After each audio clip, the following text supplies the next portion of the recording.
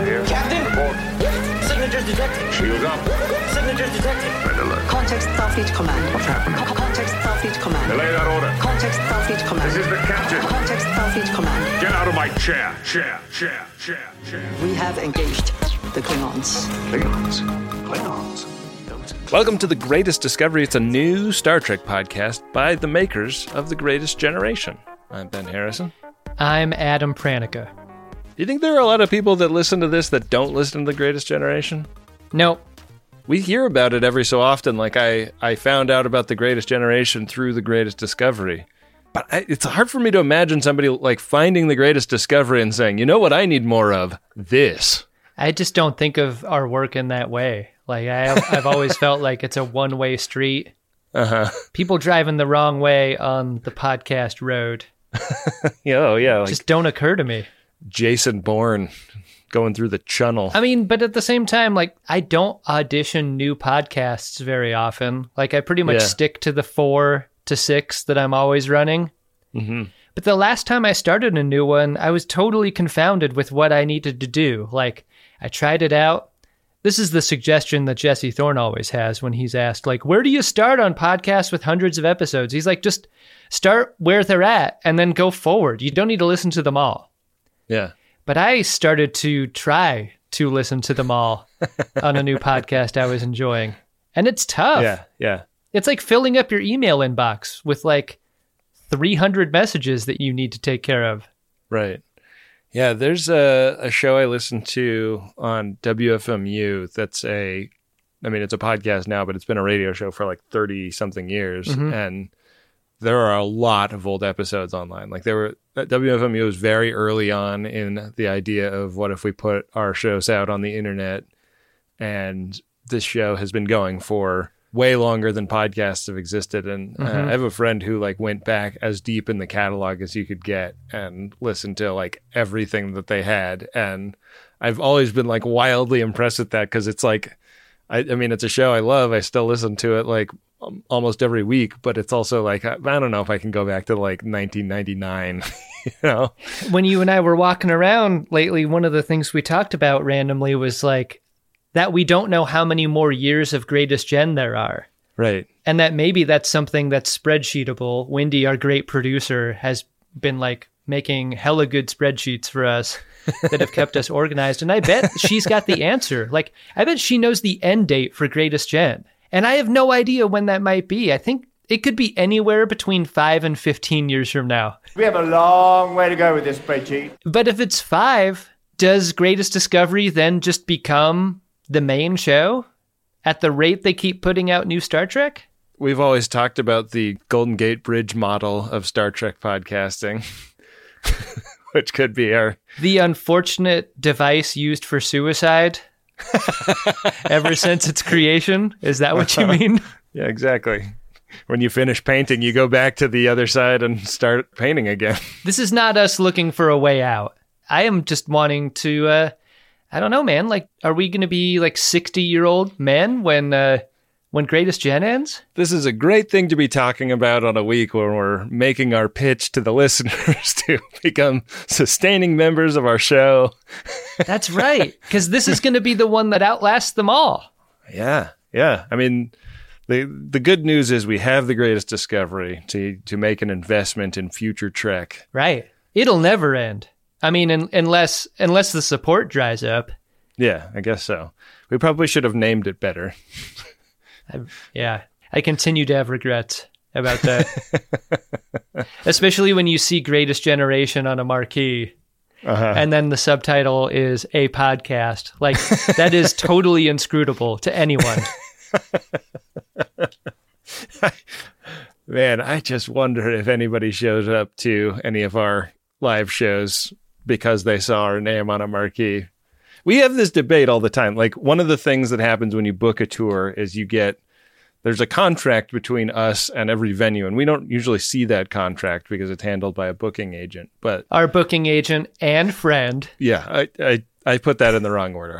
I'm sorry. But one of the things in the contract is how much they're going to spend on promoting the show. That is something that like either the promoter or the venue usually does. And It should be 0, right? It should be 0. We should get that money. Like, they should just give us that money. Because any walk-up traffic is going to walk out after 10 minutes.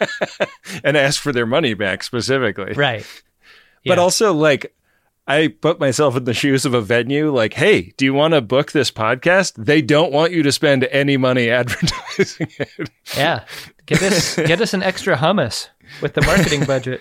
Yeah, that's what we should do. Get us some hummus. I don't know. I feel like we've been doing good on the backstage area. The spread has been getting better and better. It's been consistent, yeah. Yeah. Been getting good hummus this tour. Yeah. Great hummus, really. We got Puff Daddy's type of tequila. We should put E40 as our tequila on our rider. It should be E40's tequila. I don't want Puff Daddy's tequila. I haven't ever had it, and you're predisposed to thinking it's great, but what if I think it's shit? Come over to my house. We'll share All a right. couple of glasses of E40. I thought the Puff Daddy tequila was good. It was fine. And I wanted to dislike it. It was good. It was good. Yeah, it was perfectly acceptable. The guy that founded it and then sold it to Diddy went on to found a whiskey brand with Drake. So, Oh. Gonna have to try that whiskey then. yeah. Imagine being a celebrity booze, the other guy, serial entrepreneur.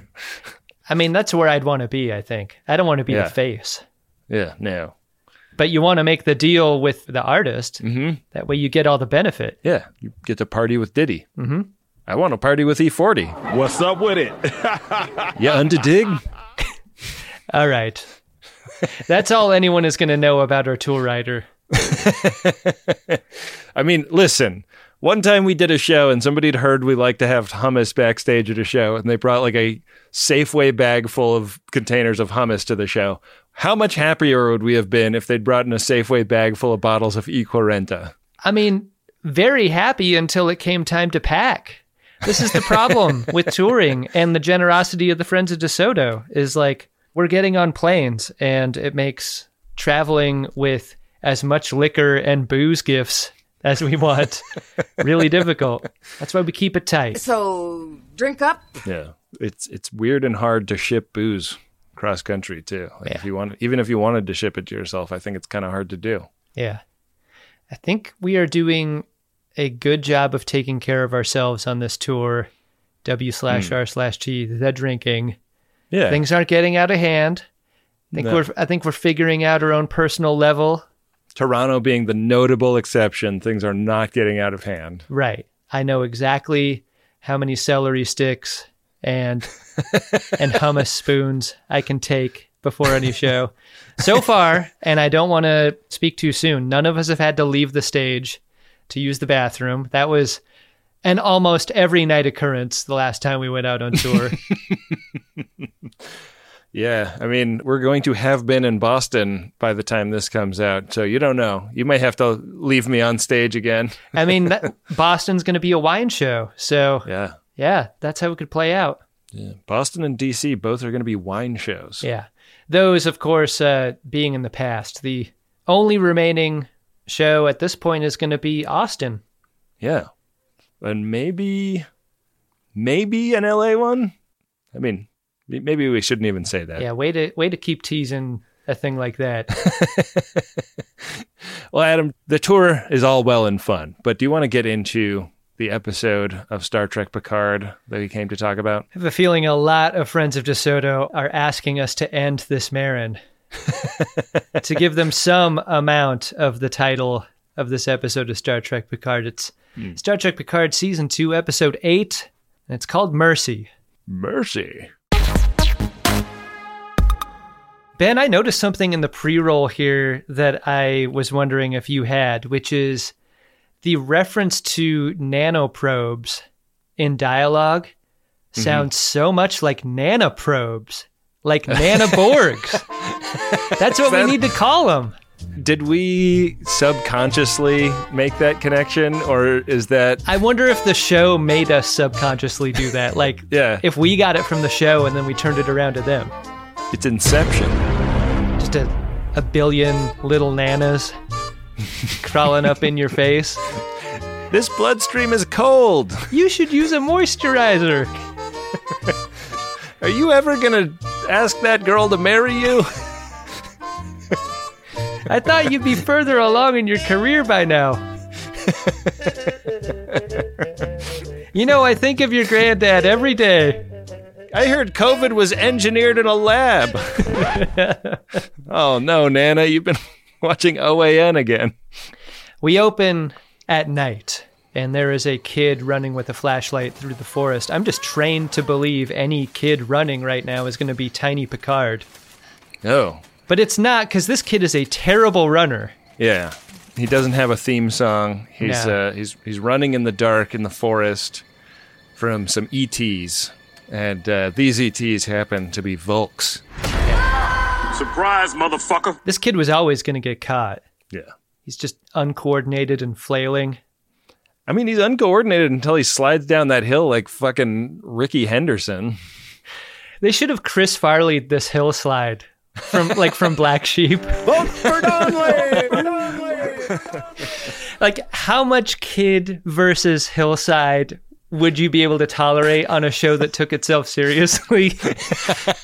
Statistically, they got to figure that out, right? Like, look, he's just a little kid. He should only slide like 15 feet and no rolls. Yeah. As soon as a kid starts rolling, things become absurd. I did watch a bit of the Ready Room, and they said that they were considering just using the clip from Mac and Me, but then, the character later in life doesn't use a wheelchair, so it wouldn't make sense. That's why I didn't see it coming. Right. Yeah. So in the present, Show present, Picard and Guinan are in an interrogation room that is also an evidence locker.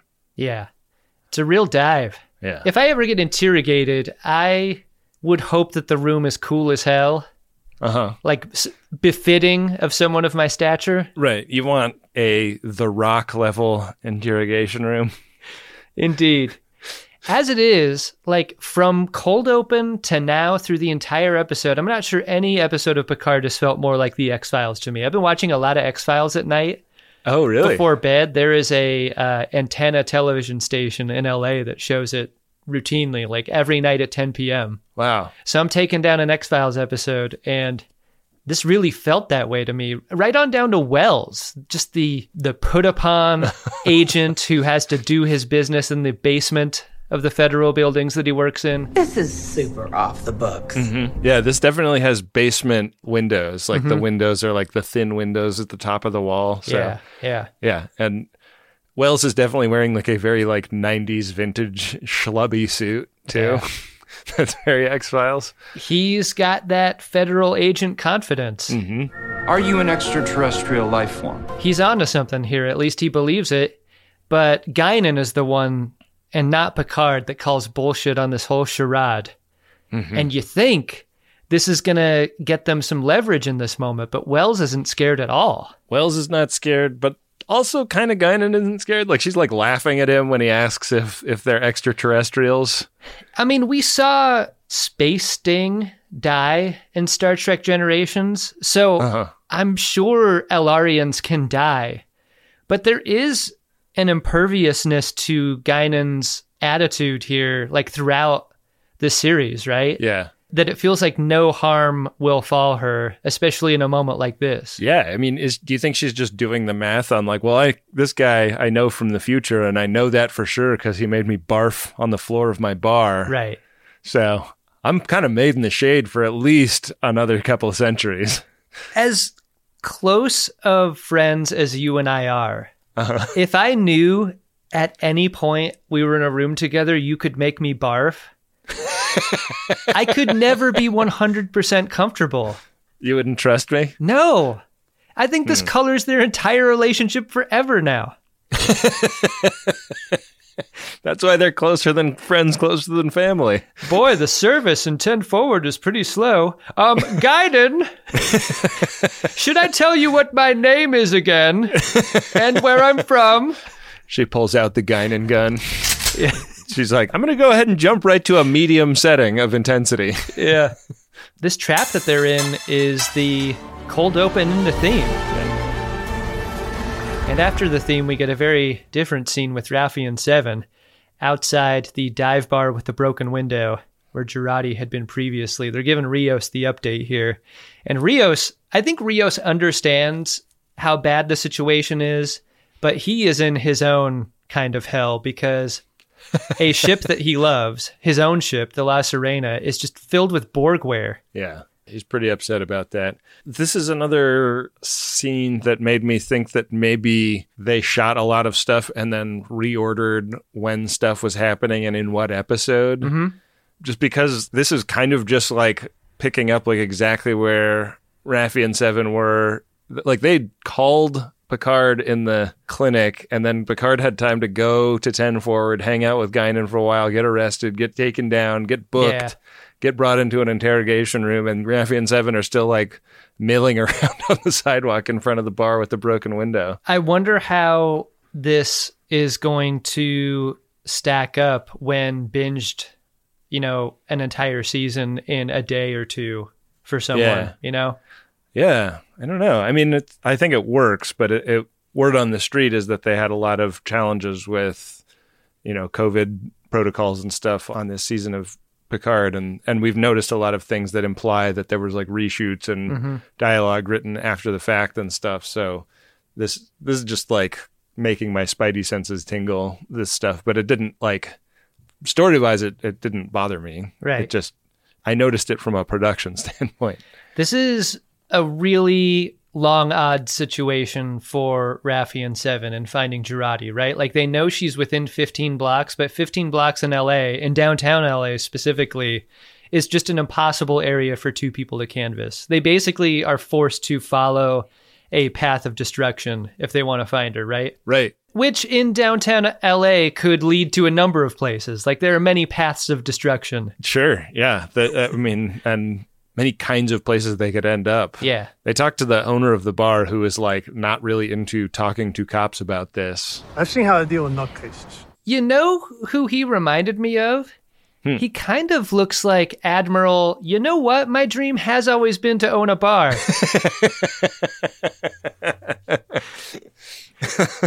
Didn't he look to you like that guy if he had gotten out of a shower with poor water pressure and like his hair had just been pushed down a bit? Yeah. I don't think that's super far off.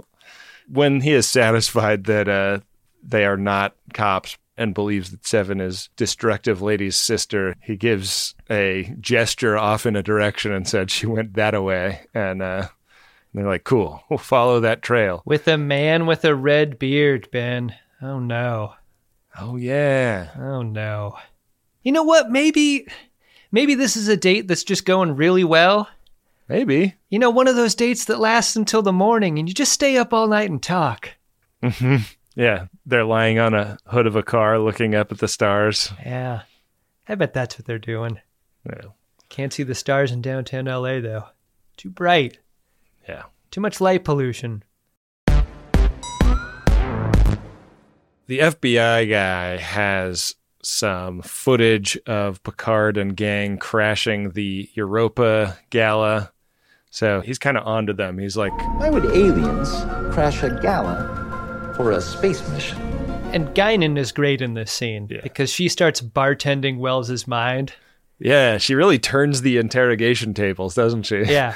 And she starts serving up some high-proof observations about Wells. What makes you the man for this job? Enough that make Wells pretty uncomfortable enough to leave. She's like, what do you got in that commuter mug? Is that full of white wine? Yeah. He's like, you are good. Because I could tell you all about your shitty life and how you ended up here. Yeah. That'll be all for now. Where was that power at the end of the last episode, Guinan? When this guy was allowed to walk down the stairs and arrest you? Yeah. Lock the door when you're not open.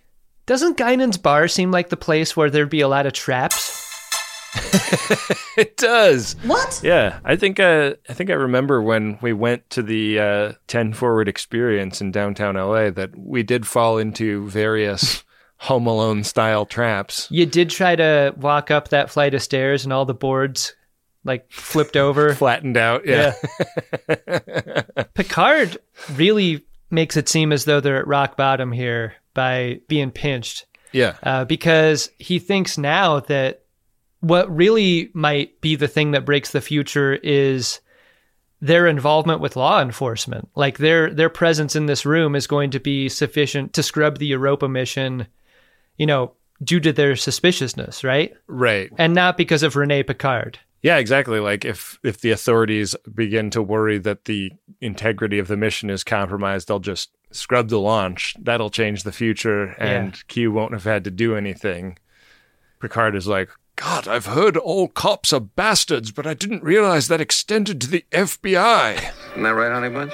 That's right, poopy hen. If you've forgotten about Corey Soong. She's back in this episode. We're reminded after a few hours of Star Trek Picard. She's still watching OnlyFans videos of Adam Soong. Yeah. Over and over again, it looks like. What are you hiding, Dad?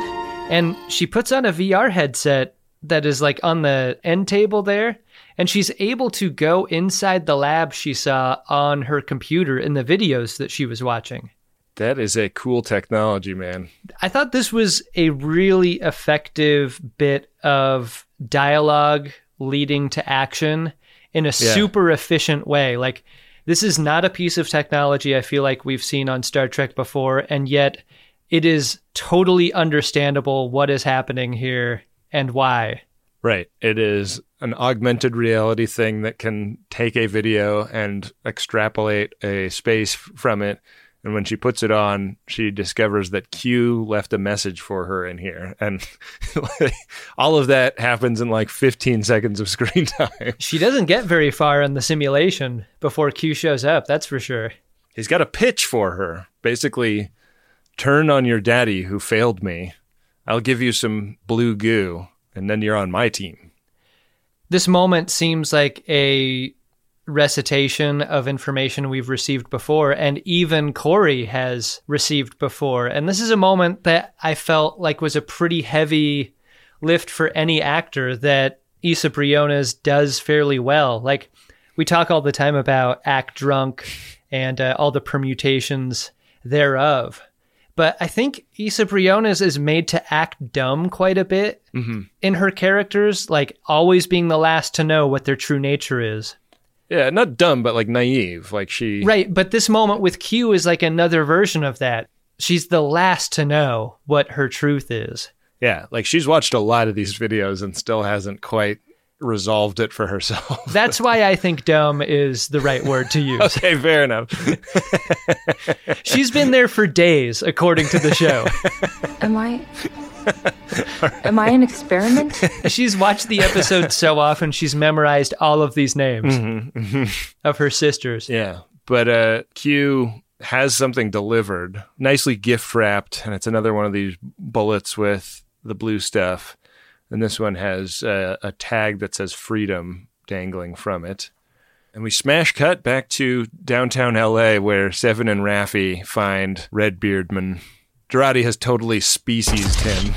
God. I mean, we get so little of him next to the dumpster. I'm like, is he assimilated or dead?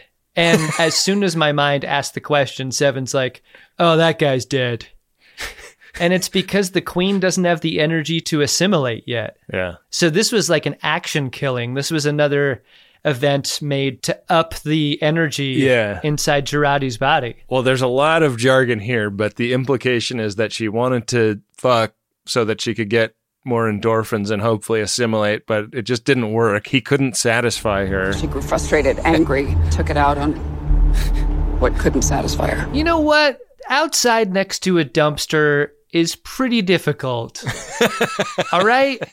Yeah. I think we should stop making fun of the Redbeard here, Raffi and Seven. We don't know that that's where they tried to do it. Yeah. There may have been a Volkswagen nearby that they tried to climb into the back seat of. God, this poor guy. Poor Redbeard. Yeah. I mean, do you think there was ever a moment he was happy on this date? I sure hope so. I mean, there was the moment where she said, "You're coming with me, bucko." You know what?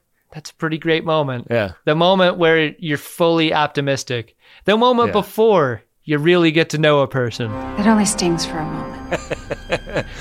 Yeah. I mean, he did have a pretty tragic last couple of days, right? Like he was home alone, feeling sad about the collapse of his previous relationship. He talked himself into going out and seeing a band and shooting a little pool. Yeah. Maybe he did well at pool that night. Maybe he hustled some suckers. Yeah, but he wound up with his fucking neck snapped. It kind of looks like she MacGrubered him, right? Like maybe she like tore out the chunk of flesh in the front of his neck. Does seem that way. It's real gross. Ain't nothing but a McG thing. This is the second time this episode that something not really having to do with Raffi and Seven's relationship is turned into a reason to argue about Raffi and Seven's relationship. Yeah. Because the description of the crime scene also describes Seven's inability to love Raffi. Wow. And why. And that's incredibly spot on. Can you not? We're talking about Borg ladies that can't get satisfaction from their human counterparts. Yeah. That's the theme of this scene. Yeah. They find Redbeard's phone not far away from the body. And with the battery taken out, it begs the question, like, what's the deal? Why would the battery be missing? And via conversation, we learn that these lithium-ion batteries are filled with stabilizing metals. And they're very similar to the lidocaine that a medical procedure would introduce in order to make the second thing more possible. Right. Like, these stabilizing metals are used in assimilation so that the nanoprobes can slowly get into the bloodstream with their left turn signal on and get to work. Can these nanoprobes even see over that steering wheel? Nanoprobes shouldn't be driving. So they go around a corner and discover a row of cars that have had their batteries ripped out. And I thought that batteries for cars were lead acid batteries. They are. Yeah. Do those also have stabilizing metal in them? I don't know. I just saw this as like just a cooler visual than it makes sense. Yeah. It should have been a flipped over Nissan Volt. Right. And she's taken the lithium battery pack cassette out and gone to town on it. Yeah. I mean, they already depicted a Tesla being used in a hit and run. I guess they couldn't go back to that well. Right. Yeah. Those are used in a different way in the show. I love how much like a dinosaur Girardi looks on top of this car, like eating batteries or whatever. Hold on to your butts. I wanted to see her, like she's holding a piece of metal in her hand like a sandwich, and I really wanted to see her take a bite of it. This is a really interesting performance. Yeah. Like Alison Pill is really doing a lot of different things here on this show. You know, one thing she did in between last episode and this episode is get some combat boots, because... Did she steal them from the Redbeard? Oh, maybe. I didn't notice whether or not Redbeard had bare feet. Yeah, I didn't either. But she definitely had bare feet when she went into the bar, because she was dangling her expensive high heels behind her when she walked away from the gala. Yeah. Maybe that was something they cut out of the dialogue from Admiral, I'm just living my dream here, pouring shots the way I always wanted to, back when I had a square office job. Like maybe Girardi walked up and asked for the lost and found, and he's like, yeah, I got some stuff back here. I don't know why anyone would leave boots. Yeah. You can have these. Why did she say she wanted my clothes, my boots, and my bike? You forgot to say please. It was weird. Yeah. This is a different kind of Star Trek fight. Yeah. That lights off here. This kind of reminded me of the character in, what's that show called? Is it Serenity, the show? Yeah. There's that character who's like a head case. Or Battlestar Galactica. Who can kick butts. Uh-huh. And she's always wearing like an evening gown, but combat boots. Right. That's definitely like a 90s TV character trope, I think.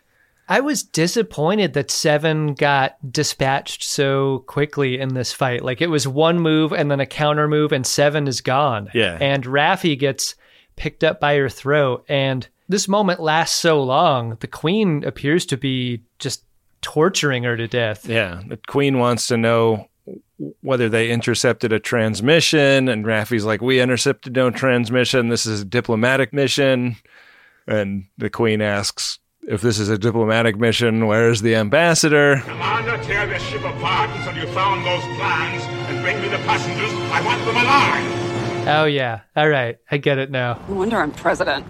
It was interesting how the eye change is the only thing that suggested that Girardi made the choice to save Raffi's life, right? Right. Like there wasn't a twitch and her voice comes back or anything like that. Like it's fairly subtle for what it is. Yeah, and I kind of wondered, like, the math that we've been brought in on here is that different emotional reactions lead to different kinds of action in the fight between the Borg Queen and Jurati having control. And I wondered if the stress of getting into a Star Trek fight like ceded some control back to Jurati because it was stressful and therefore not pleasurable to the Borg Queen. I wonder if they played it all with whether or not it would be Seven instead of Raffi in this moment, because what I want from a scene like this is more direct contact between the Queen and Seven, right? And how traumatic that would feel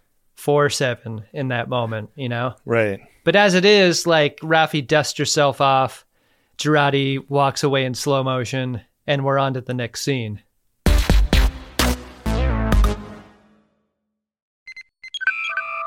I spent a lot of last week sick in bed. And one thing I was so happy I had when I needed something to eat but didn't really have the energy to cook myself something was Factor meals. Got a couple of these in the fridge at all times, and they are delicious, fresh, never frozen, chef-crafted meals. And they're ready to go in just about 2 minutes. And this is convenience food that is actually tasty and full of real ingredients and not hyper-processed crap. And they got you covered all throughout the day. They got pancakes, smoothies, grab-and-go bites, and you can get as much or as little as you need by choosing your meals every week. Plus, you can pause and reschedule deliveries at any time. So head to factormeals.com/Trek50 and use code Trek50 to get 50% off. That's code Trek50 at factormeals.com/Trek50 to get 50% off. Top of the morning to ya. This episode is brought to you by the St. Patrick's Day Shamrock Shavers, Manscaped. This year, don't just chase rainbows. Make your own pot of gold and groom your little leprechaun with the leaders in below the kilt care. I didn't make that up. That's actual copy sent to us by the great folks over at Manscaped, who make the shaver that I use downstairs on my little leprechaun. And I recommend it. It works great.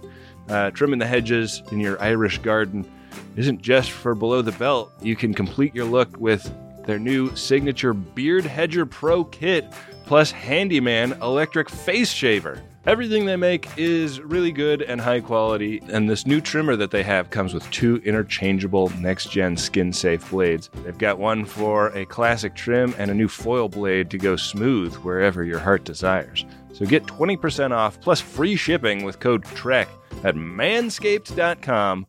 That's 20% off and get free shipping with code TREK at manscaped.com. This St. Patrick's Day, make sure your little hairy leprechaun is luckier than ever with Manscaped. Back for another game. You know it. What's going on? Just one more week till Max Fun Drive. Hard to believe. It's been a heck of a year since the last one. We're now a worker-owned co-op. We raised $50,000 for charity last year. And we've added a bunch of awesome new shows. But do you think we're ready to do it again? Absolutely.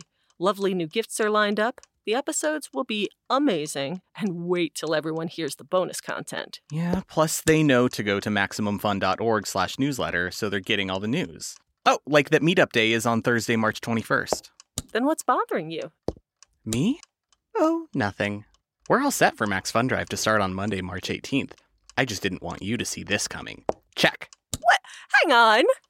Most of the plants humans eat are technically grass. Most of the asphalt we drive on is almost a liquid. The formula of WD-40 is San Diego's greatest secret. Zippers were invented by a Swedish immigrant love story. On the podcast Secretly Incredibly Fascinating, we explore this type of amazing stuff. Stuff about ordinary topics like cabbage and batteries and socks. Topics you'd never expect to be the title of the podcast. Secretly Incredibly Fascinating. Find us by searching for the word secretly in your podcast app.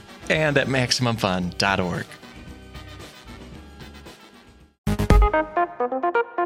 The next scene is Picard and Guinan waiting again in the interrogation room when FBI guy comes back in and he's like, Boy, you are not going to believe what this guy Rios said when he was arrested by Homeland Security. It kind of corroborates everything I'm saying. It's fun to hear Picard read the statement. Barbaric interrogation techniques. Rios really, really kicked a lot of butterflies in the teeth when they first got to this time period and has not really stopped since. It's not just this dictation. It's the Confederation comm badge that is dropped onto the table as evidence of this trap closing in. Yeah. And like maybe the worst part of it is Guinan being led to another room to be interrogated separately. Like, I hated that feeling. Like with her, at least I feel safe. Right. She can always do claw hands and get them out of it if she really needs to. Yeah. If I'm Picard, I hate this moment. Yeah. He's going to be talking about how many lights there are pretty soon. Yeah. There are 4 lights. Back on the La Sirena, we get kind of a lighter moment because Teresa and her son are there watching Rios work on his computer problem when he comes up with a fun idea to distract them. The food replicator, and it's cake time all over again, Ben. The last time we saw a scene of cake eating on the La Sirena, it was Girardi making a return of the red velvet cake. Yeah. Which is represented in this scene. It's one of the 4 different types of cake that the replicator chooses to create for Ricardo. Do you think the Confederation replicators have some different choices from the normal ones that the La Sirena would have? Like, no non-human food choices probably would be on that replicator. Probably a lot of German chocolate cake. What? Was that one of the cake choices the kid makes?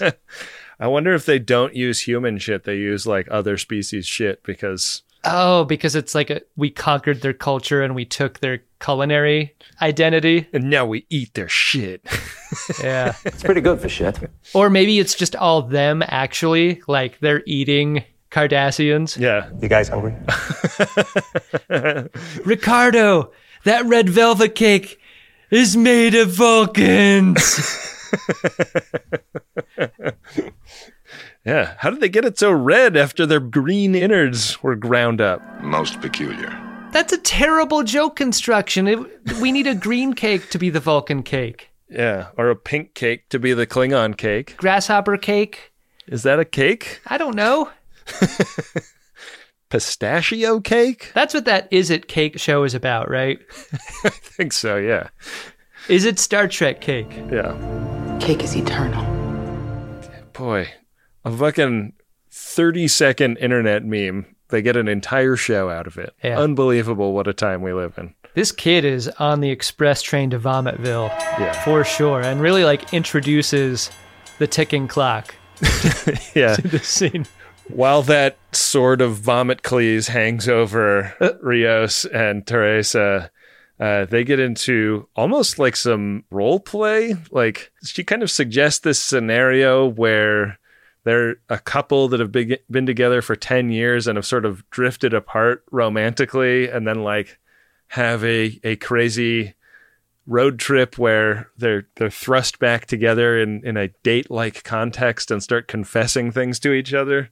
And she wants him to lay some secrets on her in that way. When the actor who plays Teresa began this monologue, this story making, I felt in danger of getting like a toothache from the sugar. I was like, oh man, what if she doesn't stick the landing? Yeah. But the story had such a weird quality because when she begins, I'm like, I don't know if this is working for me. And the longer it went, the better it got. Yeah. It's almost like how comedy works. Like if you begin a bit and it's not quite working, it's sometimes like the longer you go, the more insistent you are to land it. It becomes funny in a kind of anti-comedy kind of way. Sure. Yeah. By the time the story ended, I was fully on board and totally enchanted by Teresa in this moment. Yeah. I stand Teresa. She's very enchanting. Not perfect, but I'm not bad. I mean, the other interpretation you could have is that this is just the show turning into a full telenovela. Right. Like, most of the scene transpires in Spanish and is like way more dramatic than has been up till now. But Yeah, she's so fucking good. Like, she completely sticks the landing. I almost feel like it's a bit of a Deus Ex Machina that he doesn't get his answer out, though, because that's when Ricardo announces that he has a tummy ache. I like this actor. I want to look at what else Saul Rodriguez has been in, because I think she's great. Yeah, she rules. I like the kiss. I mean, I don't love the specter of child vomit. Yeah, but a kiss will make almost anything a little bit better. Back in the interrogation room, Wells is on up in Picard's nook. Again, what is it about Picard that just invites a person up in there? This is absurd. Made me think maybe Wells is a Q. Yeah, I thought the same thing. Because that's where Qs go. Yeah. Right up in the nook. Right in that nook. He makes that kind of threatening case that you see a lot in crime procedurals, which is the good cop, absent bad cop. Right. Of like, look, I know you think I'm a jerk in a suit I bought in 1998. I'm the best friend you've got right now. Yeah, this is as good as it's going to be because... And then the picture he paints is like straight out of X-Files. He's like, yeah. I'm as kind as it's going to get because the real spooks, once they get here, they're going to put you on a fucking table on a show that Jonathan Frakes narrates about whether or not you're an alien having an autopsy done to you. Yeah, the bad cops are alien autopsists. And I'm the good cop. The other cop is the Q cop, right, who is interviewing Guinan.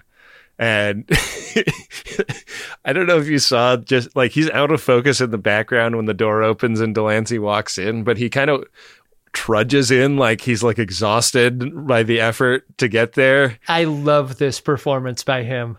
The point that's made is he is responding to her summoning him. Yeah. It just took him a really long time to get there. As if he had to deal with transiting there, which he did. Took your damn time. Yeah. And convincing people that he was an FBI agent, even though he's in like an FBI cardigan, maybe. I love how Guinan does the hands here. Yeah. When he walks in. I know. God, I want to see something come out of those hands. It's a little below the frame, though. Like, they didn't really make it a focal point. No. But it's fun. But she does it. She does the hands. Q's like, you drank the summoning? You're not supposed to just do that. What's clear to Guinan in this scene is that the reason that doing the shot failed is because Q is dying. It's why he's snapping and nothing's happening. Yeah. It's why he had to take a fucking cab across town to get to this federal building. Why do you think it took me so long to get here? He's not quite interpreting it the same way she is. Like, she says he's dying and he says it's something else. Like, there is a horizon over which he can't see for the first time. Mm-hmm. And like, it's interesting because it's like he talks about it as the temporal horizon, but also like they've gone way far back in the past. So time does not work the same way for him as it works for us. Right. But yeah, like, he wishes he could obliterate her, but he can't. It's interesting how differently Data and Q approached this prospect. Like, they're using a lot of the same terminology about it. It's just that Q is not as excited to cross over as Data was. Data was so thirsty for death. He's like trying to talk himself into being excited. Yeah. Q is also not taking any responsibility for what's happened to Picard or the crew. And this whole conversation right now is one big riddle, at least to me. Yeah. I didn't choose to do this time travel part. That was their idea. Mm-hmm. And, Guinan doesn't have any context for why this is happening. Right. Do you think she regrets taking the shot? I mean, sometimes you take a shot and you're like, God, that was the one, wasn't it? Yeah, that was the one I shouldn't have taken. Tomorrow's going to suck. Yeah. That's what she's telling herself. Yeah. She's like, fuck, maybe I can find some pizza or something. Is there anything still open? Is that bottle empty now? Like, it does not have the meeting between the Continuum and the Elarians in it anymore? Like, can you never call the Q again after that? Is that... Yeah, could nobody ever... Because it seemed like it was the one bottle. Yeah. And it really looked like that was the last of it, the way she poured it out. I hate that idea. It looked like Canar, too. It was like kind of sludgy in that Canar way. Right now, there's a bar back at 10 Forward that's like doing the trash and recycling. And if Guinan didn't leave a note, that thing's going in the garbage. Yeah. Shit. Yeah. I And he's like, I wonder where the boss is. She didn't even lock the door when she left work. What the hell? So Q walks out of here and kind of leaves Guinan to stew on the conversation they just had. See you when I see you, unfortunately. Back over at Casa de Sung, Adam Sung tries to apologize to Corey, I guess. If you even considered this an apology, it's kind of an explanation apology. He's not coming correct with the quad box like he needs to. Yeah, he uses a lot of the word if. Mm-hmm. It really is that like awkward next morning. Like, I kind of went crazy last night. Yeah. I talked to you about you as being my greatest creation. That wasn't cool. If I hurt you, I'm sorry. But this is the thing. Like, he doesn't know how much Corey knows. And Corey is armed with all of this evidence. Yeah. Maybe the worst part is all of the crazy names that she recites at him, like in his face. Like, who gives people these names? Despoina. You never thought about, like, the other kids making fun of them for having these names? Persifasa. They were obviously never going to live long enough to go to school. Yeah. Cruel. And that's just sad.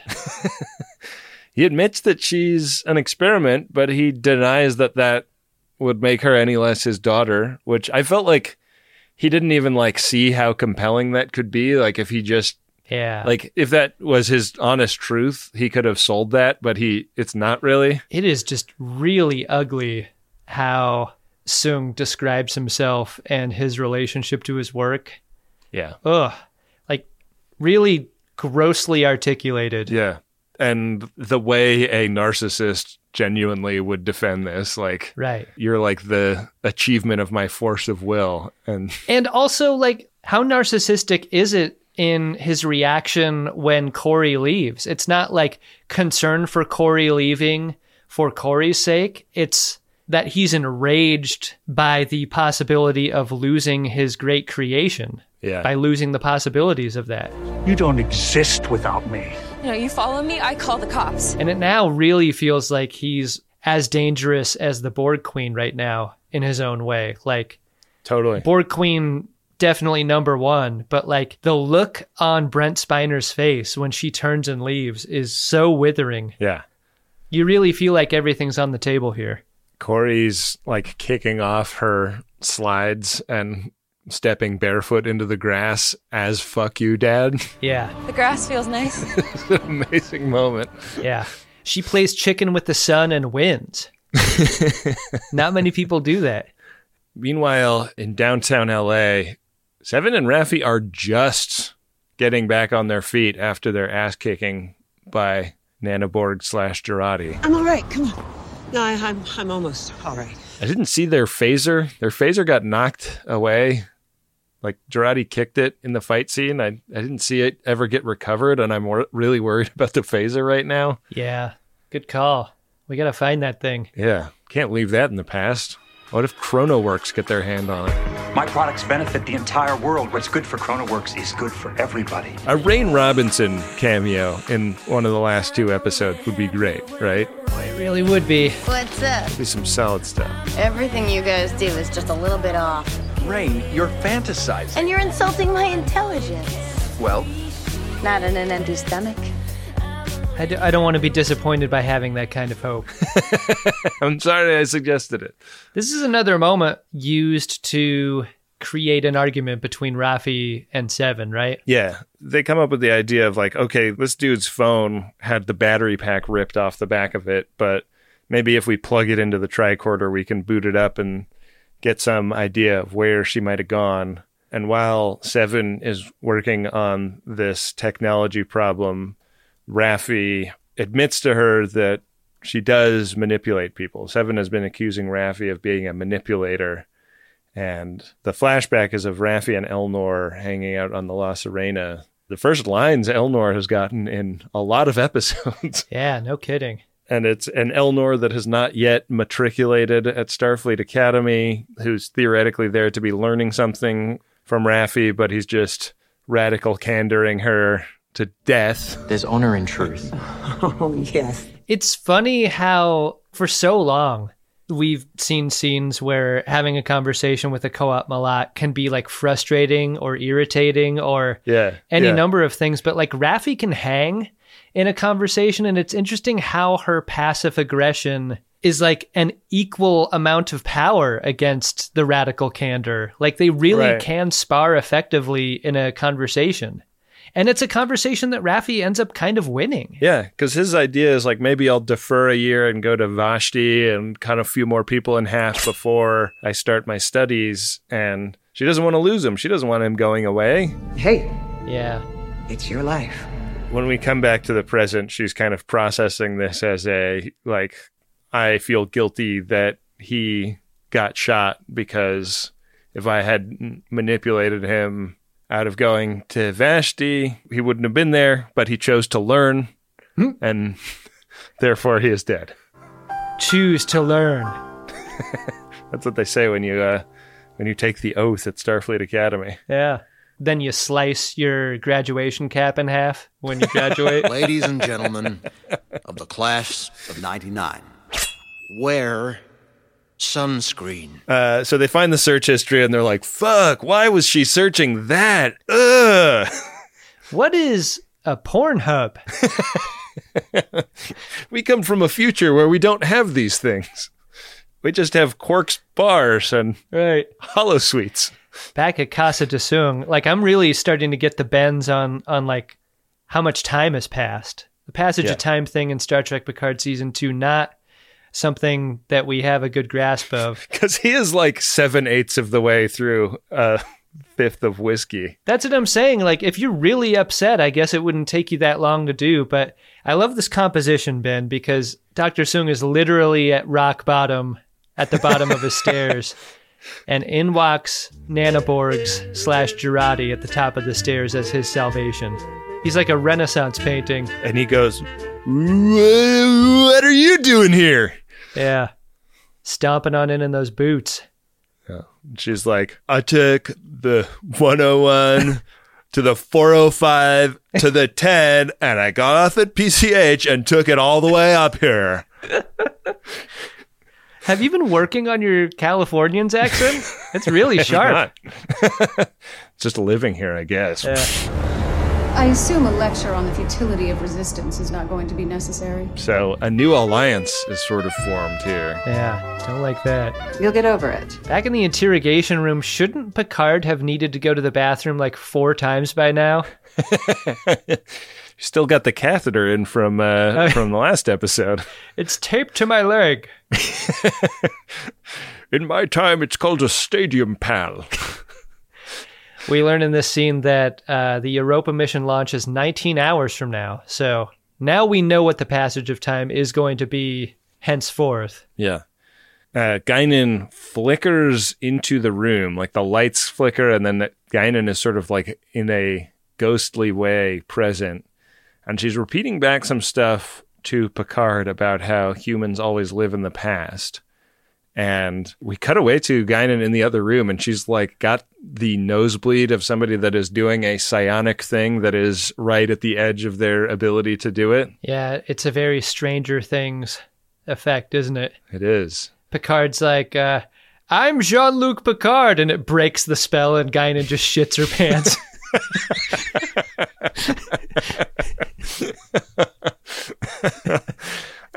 Ben, I would never hang out with you if you could make me vomit on cue. I couldn't do it. But I can make you shit your pants. You can.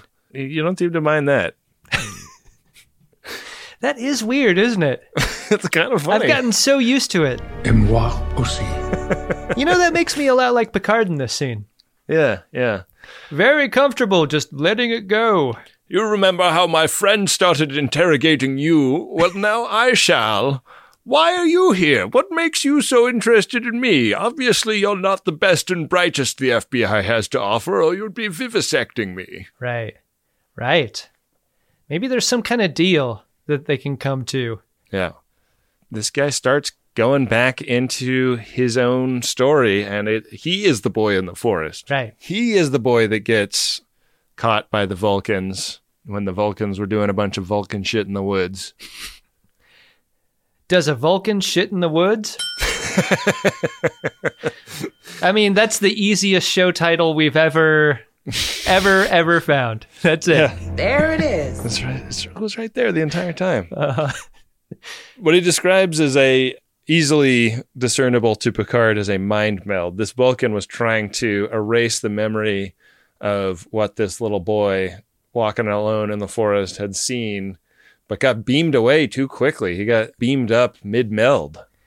I mean, this is a thing that if you're a younger Vulcan, I think you probably think is real, but really isn't. Like, there's no such thing as blue meld. Yeah. Like, this guy was not able to finish, but he was clearly fine when he beamed back to his ship. Well, it's like these young Vulcan guys on Pon Far will kind of say anything to get what they want. They're like, oh, it's either I have to do combat or have sex. There's no other thing. How about just a tip of a finger? That'll do.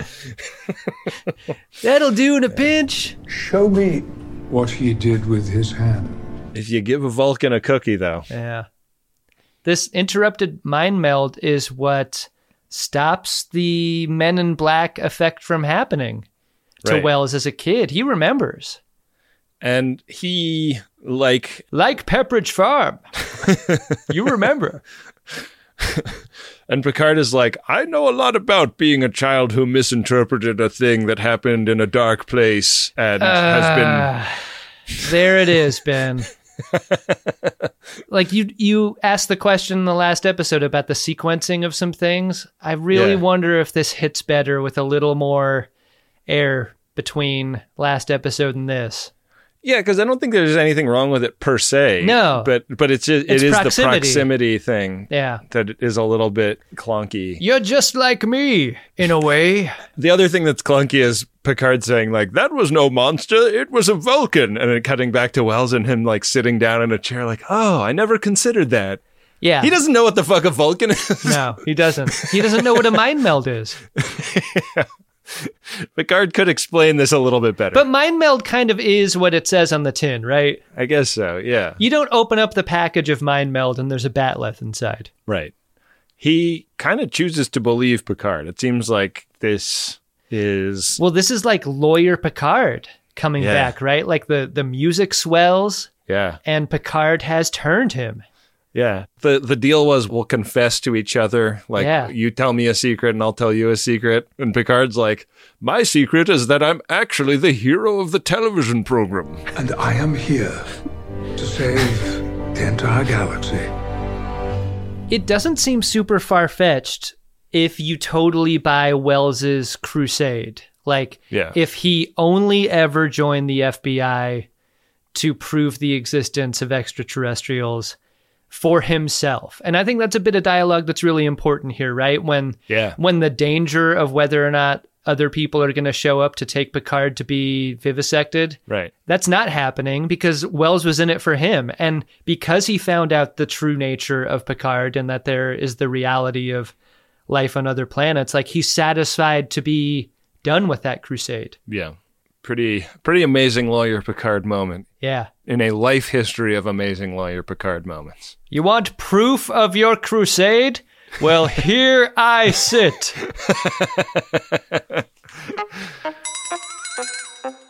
Back on the La Sirena, Rios goes over to the transporter and Ricardo like sidles up alongside him and starts banging on buttons as Ricardo has been doing. And Rios discovers that the transporter is offline and he goes, we've got a big problem. Where are our shits going to go? And he points over to Ricardo and he's like, specifically, where is that little shit going to go? Because he is now full of cake and complaining of a stomach ache. Yeah. And Teresa is super late for work at this point. Like there's a lot of problems linked to the transporters being out. That's a great call. What's going on at the free clinic right now? Doors are unlocked. People are sitting in the waiting room waiting to be seen. Hey, we got to make a bet. Okay. Is Teresa going to the future? Just like Dr. Jillian in Star Trek 4? And when she goes to the future, is she going to like knee Rios in the nuts at the last minute and say, I took an assignment on another ship? Yeah. Her world's going to get really big. I could do a lot better than this guy. Yeah, probably. Yeah, I think that's how it's shaken out, right? Yeah. But that would also be sad too, right? Because she's doing so much good in her time. Like, to take her off the board in her timeline would actually be a sad thing. It would be a sad thing. I mean, I think it was sad in Star Trek 4. Like, Dr. Jillian was an important voice for the maintenance of old trucks. She single-handedly kept her mechanic in business with her total piece of shit jalopy. I have a notorious weakness for hard luck cases. That's why I work with whales. We don't want to be in any trouble. So the FBI guy comes in with like a banker's box with a participation trophy and an orange and takeout food. The stuff in this box really cracked me up. Yeah. I feel like in a prop department, there are like 3 different versions of the banker's box of a guy who's leaving his job. Yeah. And they're pre-filled. It's just off the shelf. You just take it off and it's ready to go. Yeah, it's perfect. It's all like glued together so it doesn't shake around and cause mic noise. That orange isn't going anywhere. No. That's a plastic orange, my friend. Stunt orange for sure. Picard is like, I thought you filed a bunch of paperwork. I thought we were totally screwed. And he's like, yeah, that was just game. I was trying to extract a confession. Now I quit, and I'm going to stand here by the door and let the two of you get out of here. Yeah. It's interesting how the episode saw fit to give Wells an ending. Yeah. It's not just that his entire life's work has been completed and there's like a sadness about it. Right. But that like Guinan gets an opportunity to counsel him and like implores him to kind of reframe this experience as a positive. Like, you get the rest of your life, man. Like, terrible moments don't just have to be terrible. They can be inflection points for good things down the road. Yeah. And I feel like she should kind of look at Picard as she's saying that. And maybe in a weird way she is. Yeah. Well, and I also just think like there is a corny ass storyline where they're like, no, we have an FBI agent on the team and he's going to use the full power of the federal government to solve our future problem, you know? And like, I am so fucking glad that is not happening. This is a plot that is not getting the police escort to the season finale, you know? Right. That would suck ass. Yeah. Instead, we go to Malibu, where Jurati is now, like, I don't know if they're, like, doing something sonically or if this is just something that Alison Pill is doing in her performance, but she's starting to kind of speak the way that Nana Borg speaks. Yeah. Even, like, her accent has changed a little bit. Yeah. There's a fun expression she's borrowing, too. Yeah.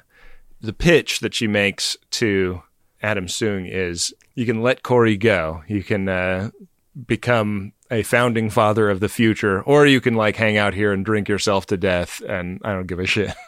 Yeah. I mean, it all has to do with whether or not he allows Renee Picard to fly the mission. Yeah. If she flies the mission, it's Vomitville for Adam Soong. And if she doesn't, he ends up saving humanity and gets all the credit for doing so with a bunch of statues in front of buildings. Right. And I mean, if you're given that choice, that's a choice that makes itself, right? He wakes up and chooses statue. Yeah. But first, Picard. You got to get him out of the way. Right. Jean-Luc Picard, I should say. Right. They gotta get his ship. They gotta get strapped. Yeah. This is the big takeaway from this episode, is that like what the Queen really needs is like the biggest energy source of all, and it's not going to come from any car battery or cell phone. Right. The La Sirena is really the place to be if she wants to take over. Yeah. And everyone in Guinan's bar learns of this together. Yeah. This sort of seems like it's maybe goodbye to Guinan for the season, right? Yeah, this moment made me sad because I really liked having her around. But it does seem like there's a weight to this goodbye that is significant. So Picard and Raffi and Seven head out, and the idea is we can go use Talam's smoky door to get to the La Sirena. Finally! It just sucks that Talon and Guinan don't get along, because like we could hop through that smoky door right now, but they can't even be in the same room. Yeah, yeah. And also it sucks because like all three of them take shits before leaving her bar because they know that when they go back, it's going to be out of the picture. And she's like, really? All three of you fucking shitting up the bar? This is personal. I'm the Admiral. I get to go first. I'm pulling shit rank. Yeah, then Rafi manipulates Seven into going last. And then Seven resents Rafi. I'm sure Seven's seen some pretty ugly shits on the Borg ship, right? Oh, man. Those guys take techno dumps. I mean, you remember the wide shot at the very first time we saw the interior of a Borg ship, right? Like, there's just a river. Like, there's an open sewer running through every Borg ship. It's true. The last moment in the episode, Jurati is starting to really look Borgy. She's getting a little bit gray of skin. She's got Borg nanoparticles in the tip of her finger. Soong has arranged for a bunch of soldiers of fortune from the private military operation that he's done work with in the past to be detailed to them. And Jurati jumps into assimilating them. We're going to have Borg special forces on our hands. Who's in the mood to add a little of their biological and technological distinctiveness to our own? And that is the dun-dun-dun to the end. Yeah. I mean, we're going to have Borg special forces on our hands, assuming the rest of these guys don't start shooting when they see what she does to the first guy. That's fair. That's what they should do. Quite the dun-dun-dun. When you were done with the episode, Adam, did you find that you had enjoyed yourself? I hadn't thought about this question until you were talking about this final scene, but it totally relates to whether or not I like the episode or not. Is Adam Soong totally insane? And the reason I ask that question is he does not interrogate Q's identity hardly at all. And when Nana Borgs shows up at his house, who does he think she is? Because she keeps on talking about like what she could do for him. But at no point is Adam Soong like, how do you know all this stuff? And how are you able to do that thing with your fingers? And why are you turning gray? There are like really logical questions that I feel like any character could and should be asking at any given moment with her. Right. But Nana Borgs can just wander into any situation unchallenged, just at the most basic level. Just like, hey, why do you look like that? Is a question no one asks. Right. And it's kind of a magical thinking that Adam Soong has here. And I wish just for a moment, especially with Nana Borgs, like I'm fine with Q, like the magic that Q can provide in terms of the medicine for his daughter is like sufficient to blow minds. So I understand why asking what Q wasn't top of mind, but like he spends a lot of time with Nana Borgs. Yeah. And there may be just a lot happening off camera that we don't get, but I really want to know if they're going to be in league together for another couple of episodes. I want to know what the foundation of their relationship is more than the potential for him to have a statue built and like the idea of his legacy. Like he's got to trust her. And I don't know that there's enough there for that. I think there's a crucial moment in his argument with Corey in this episode where he like rejects categorically the idea of reality as being something that only schmucks buy into. You know what? That's the answer to my question then. It's because he's rejected reality, he doesn't need to question the characters that come into and leave his life. And so he's totally riding Adam Soong the ride. Right. Yeah. He really is. And I mean, fortunate for him, reality is totally implausible at every turn. So it's easy to reject. Like it's easy to interpret reality as being something that only sheeple live in or whatever. I'm glad we talked that out because that was a detail that got past my mind goalie. But now it totally checks out. Yeah. It's a very weird episode. I hadn't thought to put the lawyer Picard framework around the interrogation scenes, but in retrospect, I think I like them more with that as a way to think about them. The episode we just watched and the one before it both feel really messy in terms of scene order and timeline and proximity to each other and a bunch of other things. But wouldn't it not surprise you if they were swapping scenes between episodes for like the last 3? Not at all. Yeah. But I think that despite that, like, they wind up with 3 episodes that are pretty successful on their own merits. This is a quality to like video production that I really struggled with. Like when I made a video series for a client, sometimes scenes would end up in subsequent episodes and not where they were intended and stuff. And you watch and you edit so often over the course of days and weeks that like you just lose whether or not it makes sense. Right. Yeah. You know all the things, so you don't remember what has been established and what hasn't been established yet and stuff. Like editing at a professional level for film and television. I really wonder how difficult it is on some projects to just hold it in your head like that. Yeah. And what your notes are like in order to keep things straight. I can't even imagine. I mean, yeah, it's one of those things that is like, this is why like hundreds and hundreds of people work on an episode of television like this. Cause like you need that many brains like holding it together to make it happen. Yeah. It's really wild. Yeah. Well, do you want to go check out if there's anything really wild in the P1 inbox, Adam? Sure do, Ben. Priority 1 message from Starfleet coming in on secured channel. Well, the one thing that holds together episodes of The Greatest Discovery is the support of the Friends of DeSoto that go to MaximumFun.org/join. This is a Max Fun Drive episode right now, which means we have no Priority 1 messages. Yeah, but if you'd like to get a P1 for a future episode, it's MaximumFun.org/Jumbotron. And if you'd like to be a member and you're listening to this after the drive, you can always do that. It's MaximumFun.org/join. Become a monthly member. Yeah, and while this isn't a moment to read a Priority 1 message, it's probably a great opportunity to just say thanks for supporting the show. Thank you. Hey, Ben. What's that, Adam? Did you discover yourself an Edward Larkin? Edward Larkin! I'm going to go with Girardi this time. All right. / Nanoborgs for finding the most intense combat boots. Yeah. Off screen in between the 2 episodes with no explanation for where she got them. Yeah. There is a deleted scene of combat boots guy. Yeah. That's probably pretty fun. Yeah, I wish we'd gotten that. Like Nanoborgs is an excellent pool player and decides to like bet a guy for his boots. Or a lady. I mean, they seem to fit her pretty well, you know? Yeah, but you know Nanoborgs knows all the angles. Yeah. On a pool table. It's true. Did you have an Edward Larkin, Adam?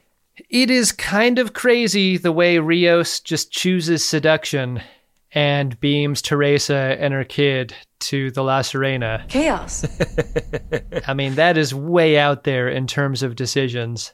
Yeah. But I think Rios choosing seduction is sufficient for an Edward Larkin nomination. So for that reason, he's going to be mine. He gets a kiss from the beautiful Teresa for his trouble. You know what? You got to smush some butterflies in exchange for that kiss. I think it's worth it. Mm-hmm. I'll smush all the butterflies if it leads me to pitching a tent in my pants camp for Teresa. You know what? He's smushing for a chance to smash. You know what? That's a totally incoherent t-shirt, right? Yeah. But I love it. Yeah. We have 2 episodes coming out next week. Next week we will have episode 9 of Star Trek Picard and episode 1 of Star Trek Strange New Worlds. And wow, really? Really, Adam. We're going to drop our recap of Star Trek Picard on the 3rd, on Tuesday, and then we will have an extra episode on Friday next week about the first episode of Strange New Worlds, the day after that comes out. How do we do all this, Ben? It seems impossible.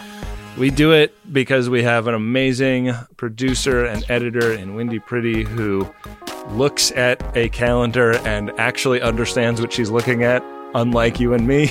Right. And tells us what we need to record and when in order to get stuff turned around in time. I'm really, really excited for this. I think it is so cool that we're able to keep up at the pace of release that the Star Trek Industrial Complex is releasing episodes. So tune in for both of those next week. Thanks, Wendy, and thanks to everyone who's supporting The Greatest Discovery during Max Fun Drive 2022.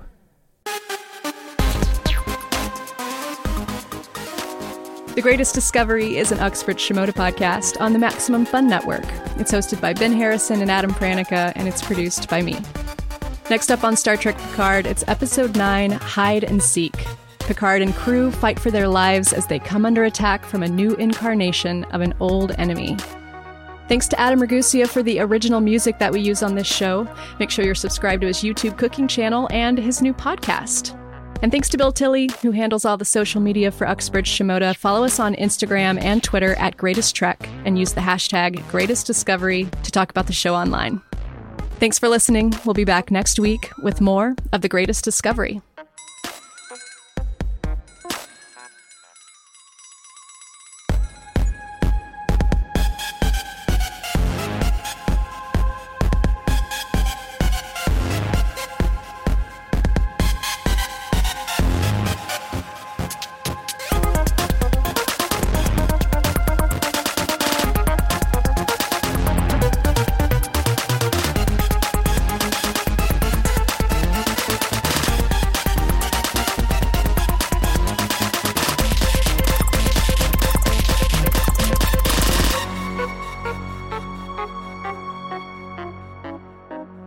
Keep the premium shit.